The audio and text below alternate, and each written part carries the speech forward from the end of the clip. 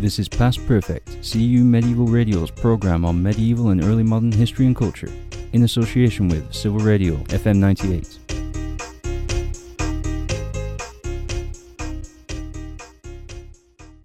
Hello there, this is Christopher Mielke, and you are listening to Past Perfect. This is CEU Medieval Radio show in medieval and early modern history and culture in association with Civil Radio FM 98.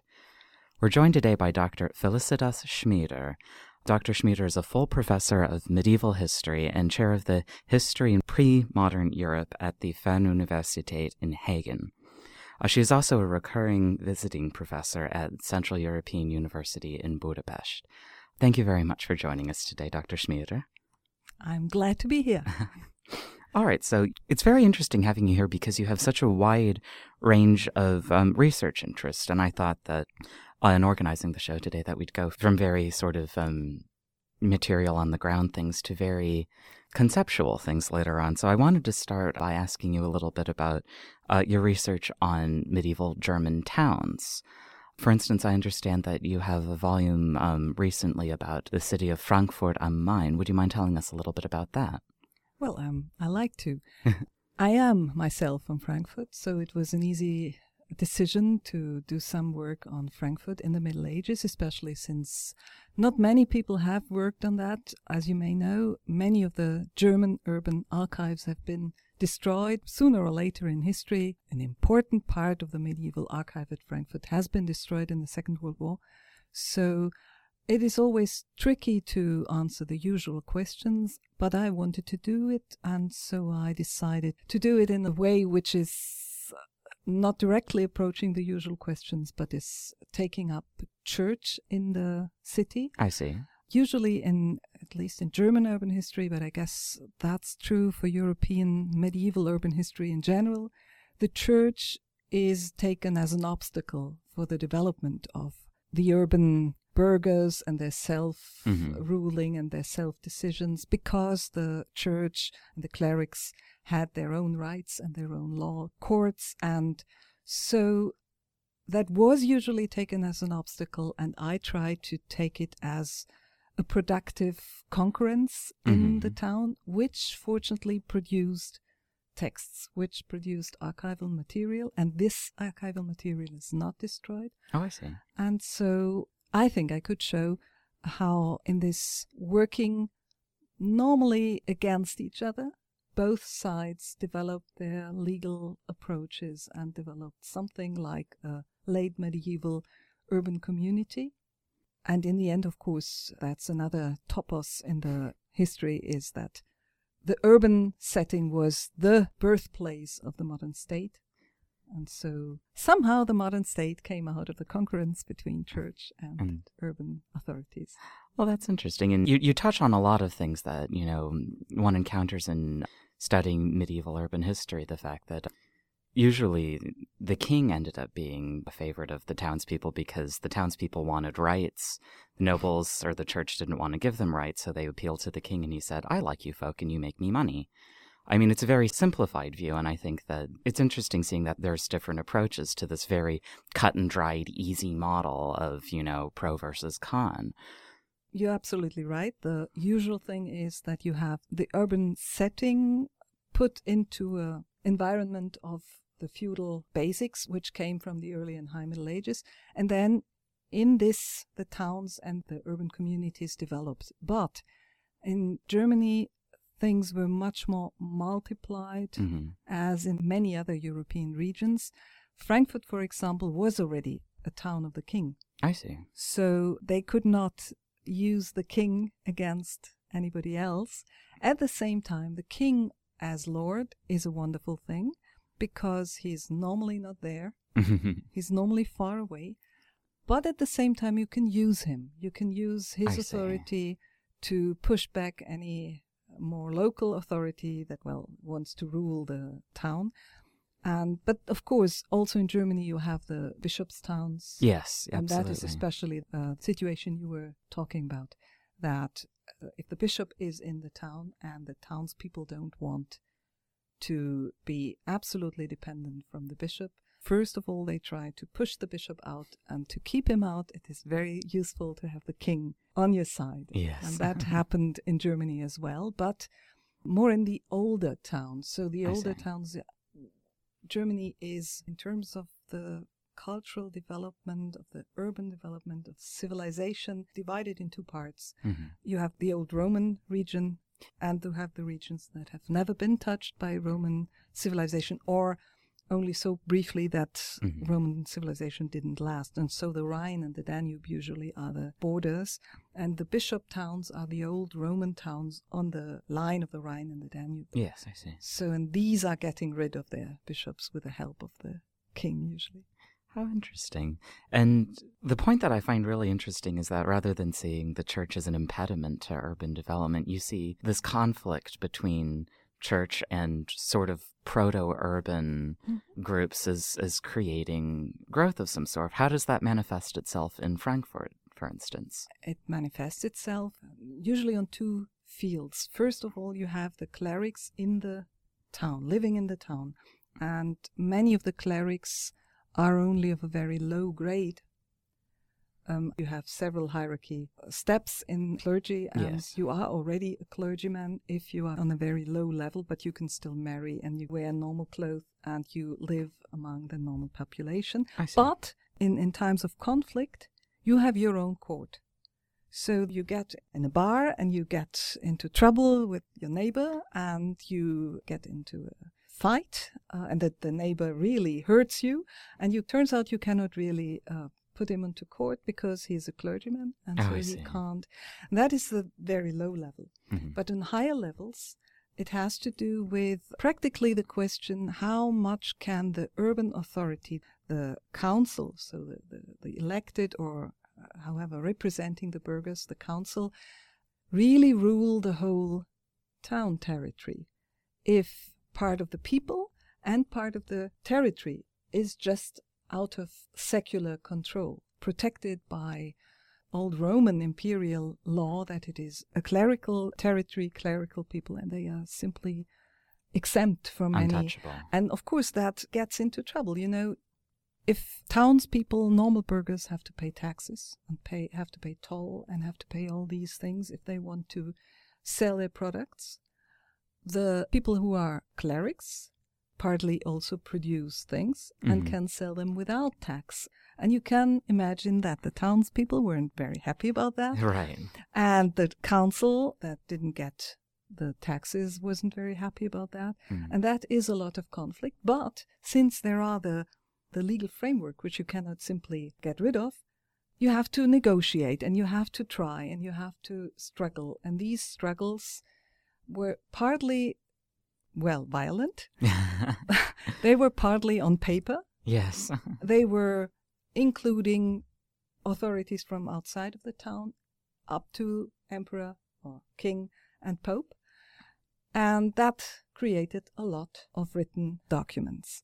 And that means you can see how these things were negotiated. And in Frankfurt, for example, and that is now not typical because in German towns of the importance and of the amount of people and territory and so on of Frankfurt, all the towns are different. So you usually cannot take any conclusions from one to the other town. But you have in Frankfurt, in the end, clerics who are burghers of Frankfurt. That is the way the council more or less wins the battle, at least until the end of the 15th century. And then, of course, the Reformation changed the whole pattern. I see. So because if you don't have a clergy anymore that is Catholic and that is powerful, then things change. But in the end of the 15th century, the Council of Frankfurt had more or less taken the clergy under its power. So that was the sort of compromise that had been reached with the clergy before the Reformation, then? I would say it's not a compromise, but the clergy lost the battle. Oh, I see. But yes, they compromised on the way to that. But then, on the way they lost. Of course, who is protecting the clergy? Normally the bishop. The bishop was in the nearby town of Mainz, and the bishop needed money, and Frankfurt had money. And so in the end, it was a clear cut, and the clergy was paying taxes, and the clergy was... Well, the legal issues weren't entirely clarified, but most of the, at least lower clergymen, were then burghers, and then Frankfurt won, if you can put it that way, that Yes. someone is winning and someone is losing. But already before the Reformation in Frankfurt, it was relatively clear that... Yeah. But then, of course, of the higher clergy, they got rid in the Reformation then. I see. That was then gone. Moving in a drastically different direction from, Frankfurt and urban issues, I wanted to talk with you a little bit more about some of the work that you've done on perception in the Middle Ages. Before we start, talking more in depth about your research, I'm very curious, in terms of the concept of perception, what exactly do you mean by this for your research? Well, it is difficult to exactly define that because I prefer to go do the things a little open, knowing that we always have to bridge our own ideas about things and seeing the world in terms of perception and the one we might find in the Middle Ages, and that we will always find our own ideas in the Middle Ages when looking at the Middle Ages.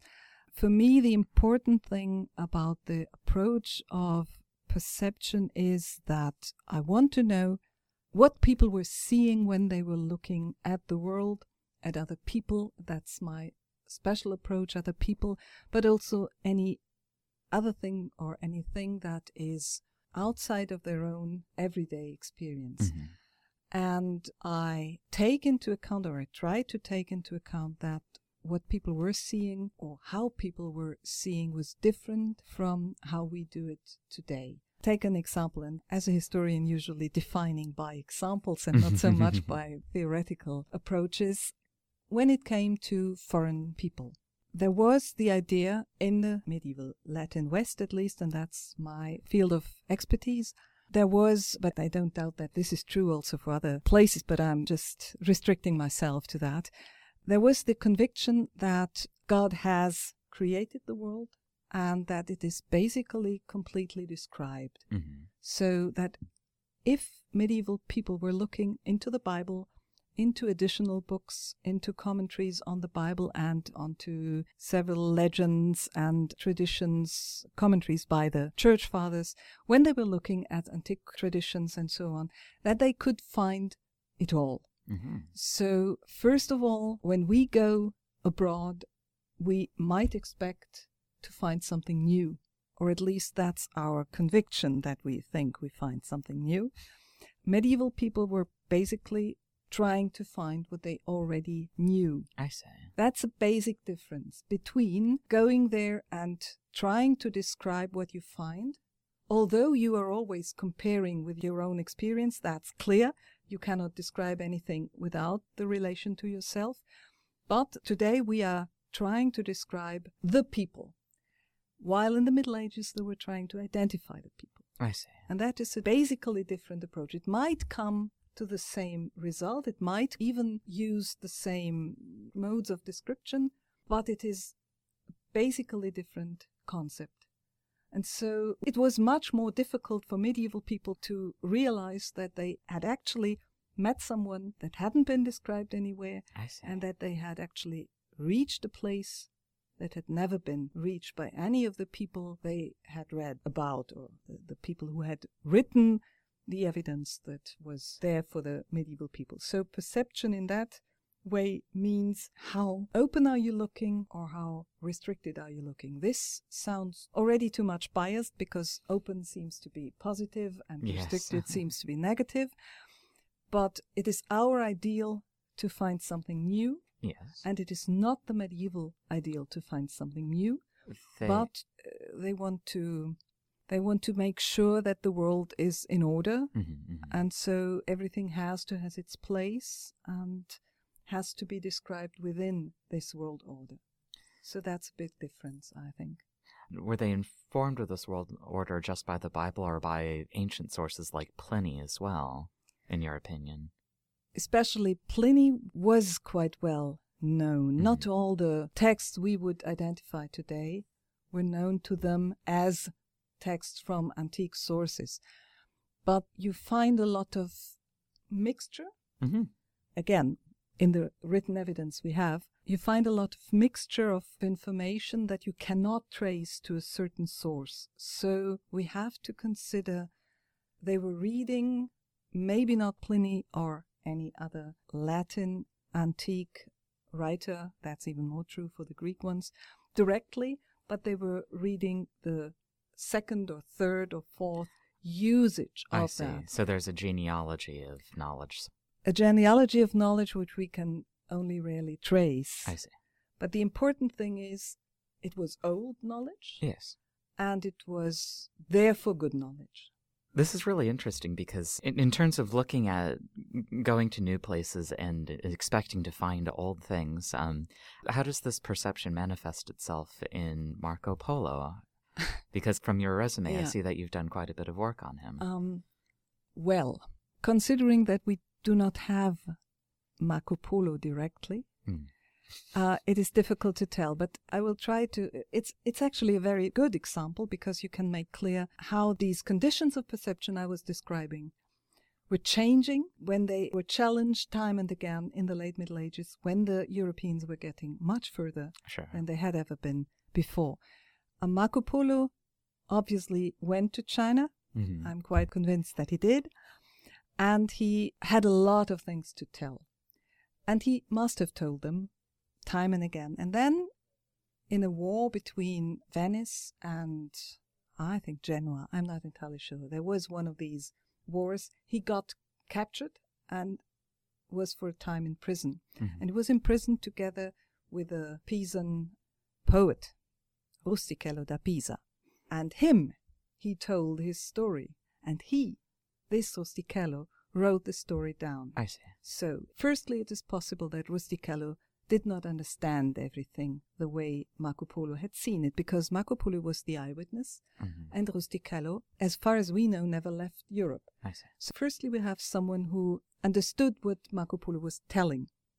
Marco Polo was telling things he had seen, but how do you understand foreign things when you have never seen them yourself? Mm-hmm. Secondly, Rustichello may have adapted things he didn't understand and may have given them a new context and an explanation. Mm-hmm. And thirdly, and that is probably the most important thing, he may have asked. He may have asked Marco Polo, but didn't you see this and this and this? So there were traditional things Marco Polo may not have been talking about because he didn't see them. Like the gates of Alexander the Great, behind which Alexander once enclosed some rotten people who threatened his army and whatever. Everybody was expecting to see these gates. There have been identifications, and everybody wanted to know. Oh, take the realm of the priest King John. Mm-hmm. It was expected to be in the east. Marco Polo didn't tell about it, so Rustichello must have asked. So in the book of Marco Polo, this priest you can find it, although Marco Polo can never have actually met this priest. Is that Prester John? That's Prester John. See, okay, right, I'm sorry. Yeah, it's Prester John. Yeah, so I was just well, directly it's translating from. It's an archaic way of spelling his name, I think, and it's. So that's exactly what we have with this book, and that we have basically with all the texts. Mm-hmm. Any European who went to Asia in that time had his knowledge, not his or her, because it was basically those who were telling were men, had his knowledge, and that knowledge was very different. If you have a cleric, an educated cleric, or you have the young son of a merchant, that's a different story. But then in writing it down, it changed again. So again, to research perception is very difficult in a direct way. You have to try to find ways to look at it through the written in a European language, written partly in case of Marco Polo, for example, by people who have never been themselves abroad. Mm-hmm. But anyway, you find certain ways of dealing with the foreignness, with the foreign people, with the foreign animals, with the foreign towns and so on, that show you how they were looking at it. And it shows you how, during the late Middle Ages, it changed. Not so much the perception, but the openness and the readiness to accept, well, maybe there is something we have never seen before. There's just a big pressure of all these new things. That's one of the things I find most interesting about the Middle Ages, though, is the fact that it's seen as 1,000 years where nothing was going on, but in reality it was constant and very big changes to society for people from all walks of society, that there were constantly new discoveries or rediscoveries, and that this is, for me, it's one of the reasons I find this period so interesting, is how much change is going on at such a scale. Absolutely. And I think the idea that there could have been 1,000 years of stagnation is in itself a little strange if you consider people. I mean, people are people, and they will always try to change things. But then there is this, firstly, if it is 1,000 years ago or 500 years ago, it seems to be a long time ago, and then what is another 500 years? But if we think back 100 years and see how much has changed, yes. And there are even periods in the Middle Ages when the people themselves thought things are changing tremendously quickly. And yes. Everything is just, not just it has been better earlier, but they were always saying, as any generation says, in our youth it was much better. But then there are periods when it was really changing so quickly that people got afraid of, well, normally they got afraid, but sometimes they also took it as an opportunity to actually move. And we were talking about the urban development, and I mean towns in terms of building communities that is self-organized and self-responsible and self-governing. That is an entirely new thing. Yes. So it's, for Europe, it is an entirely new thing, and it develops in the Middle Ages. So, and the next topic we will be talking about is even more about this kind of the feeling that change is on. And I think that's, they panicked, but they adjusted. Time and again they adjusted. And this is really what is fascinating, especially if we're talking about perception, about the late Middle Ages, because things were so much... It took them 200 years, but then they were ready to actually explore the world. All right. So, had a very interesting talk so far, and in your last section, you mentioned something about how people are handling the changes, and I wanted to talk to you in this portion about the end of the world. You've done a lot of work on eschatological sources, which, for the listeners back home, would you mind... just saying a sentence or two on what exactly eschatology is in the literature and in the Middle Ages? Trying to do it in one or two sentences, yes. Christianity, and not only Christianity, but in this case, this is the most important, believes that the world has been created and will finish at a certain point. God will destroy it again.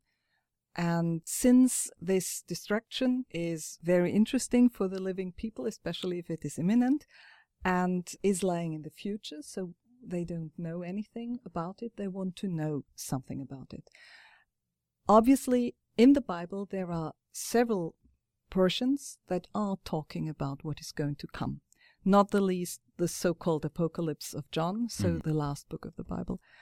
And the big problem was, from the Bible, people knew how the things would end, but they didn't know when this would start, and so they tried to interpret. Firstly, there was the opportunity to interpret the Apocalypse of John, saying, well, actually, it has already started. So there are signs that it has already started. That is one possibility. You can also interpret world history following the Apocalypse. You can take other prophecies from the Bible, from the New Testament, but especially from the Old Testament, because there was also the idea that the Old Testament is a typological way of prophesying the life of Christ and everything else. So in the Old Testament, you already have the life of Christ prophesied.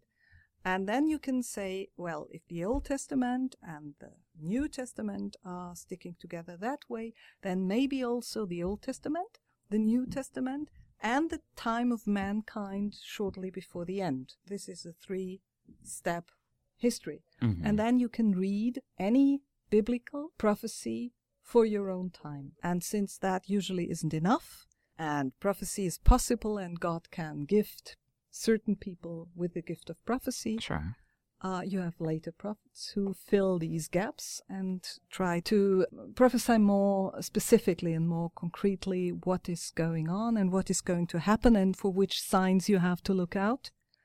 And then, of course, normally in times of crisis, in times when everything seems to break down or is in upheaval and nothing seems to be like it has been a generation ago or even 10 years ago, then people start to worry and need explanations. Yes. And obviously, prophecy or prophets and interpreters of older prophecies or writers of newer prophecies can try to provide this kind of explanation. Well, and it's funny because like even today, like every couple of months or so, there's, a group of people out with signs, saying the end of the world is nigh, the aliens will destroy us, etc., etc., etc. Or the Mayan Or calendar. the Mayan one was, I think, the biggest one in lately, recent memory. yeah, we had recent memory. Well, I'm not so sure about recent memory. The year 2000 that is true. was a really important thing. Okay. And you are I'd forgotten American. about that. I mean, if you have so many American sects like the Waco sect and so on, who were all, and that is of course a phenomenon which has gone lost in most parts of Europe, but beyond, not only in America, but also in the Islamic world, even in Russia, things like that are more popular or still popular today. And the Waco people had a prophecy and were sure that the world would end, and this is why they killed each other, or themselves, whatever. And things like that happened also in the Middle Ages or in the early modern period. There is not so much difference. My question is, what sort of signs did they see as hints that the end of the world had already started? Also, that is very different. Firstly, you can have blood rain and falling stars on the sky, and blood rain can always be. People try to explain what people saw when they said the sky was raining blood, but I mean, it's not so important what actually was behind it, but that people were telling it. Sure. And it is similar to everybody sees an alien. So signs of that type. The momentary floods would be a wonderful apocalyptic sign because the whole world will drown at some point. It's a very salient point because the Danube right now in Budapest is at record highs at the moment. And not only in Budapest, but also in Germany, where I come from. Austria, yes. So, and that alone would not be accepted as apocalyptic sign, but it is the second flood within about 10 years, and it is obviously getting more frequent. Yes. And things getting more frequent and things somehow, and then not only the flood, but at the same time it's getting very hot. So you have very hot periods, flooding periods, volcanoes are breaking out and so on. If you take all this together, tsunamis are killing people.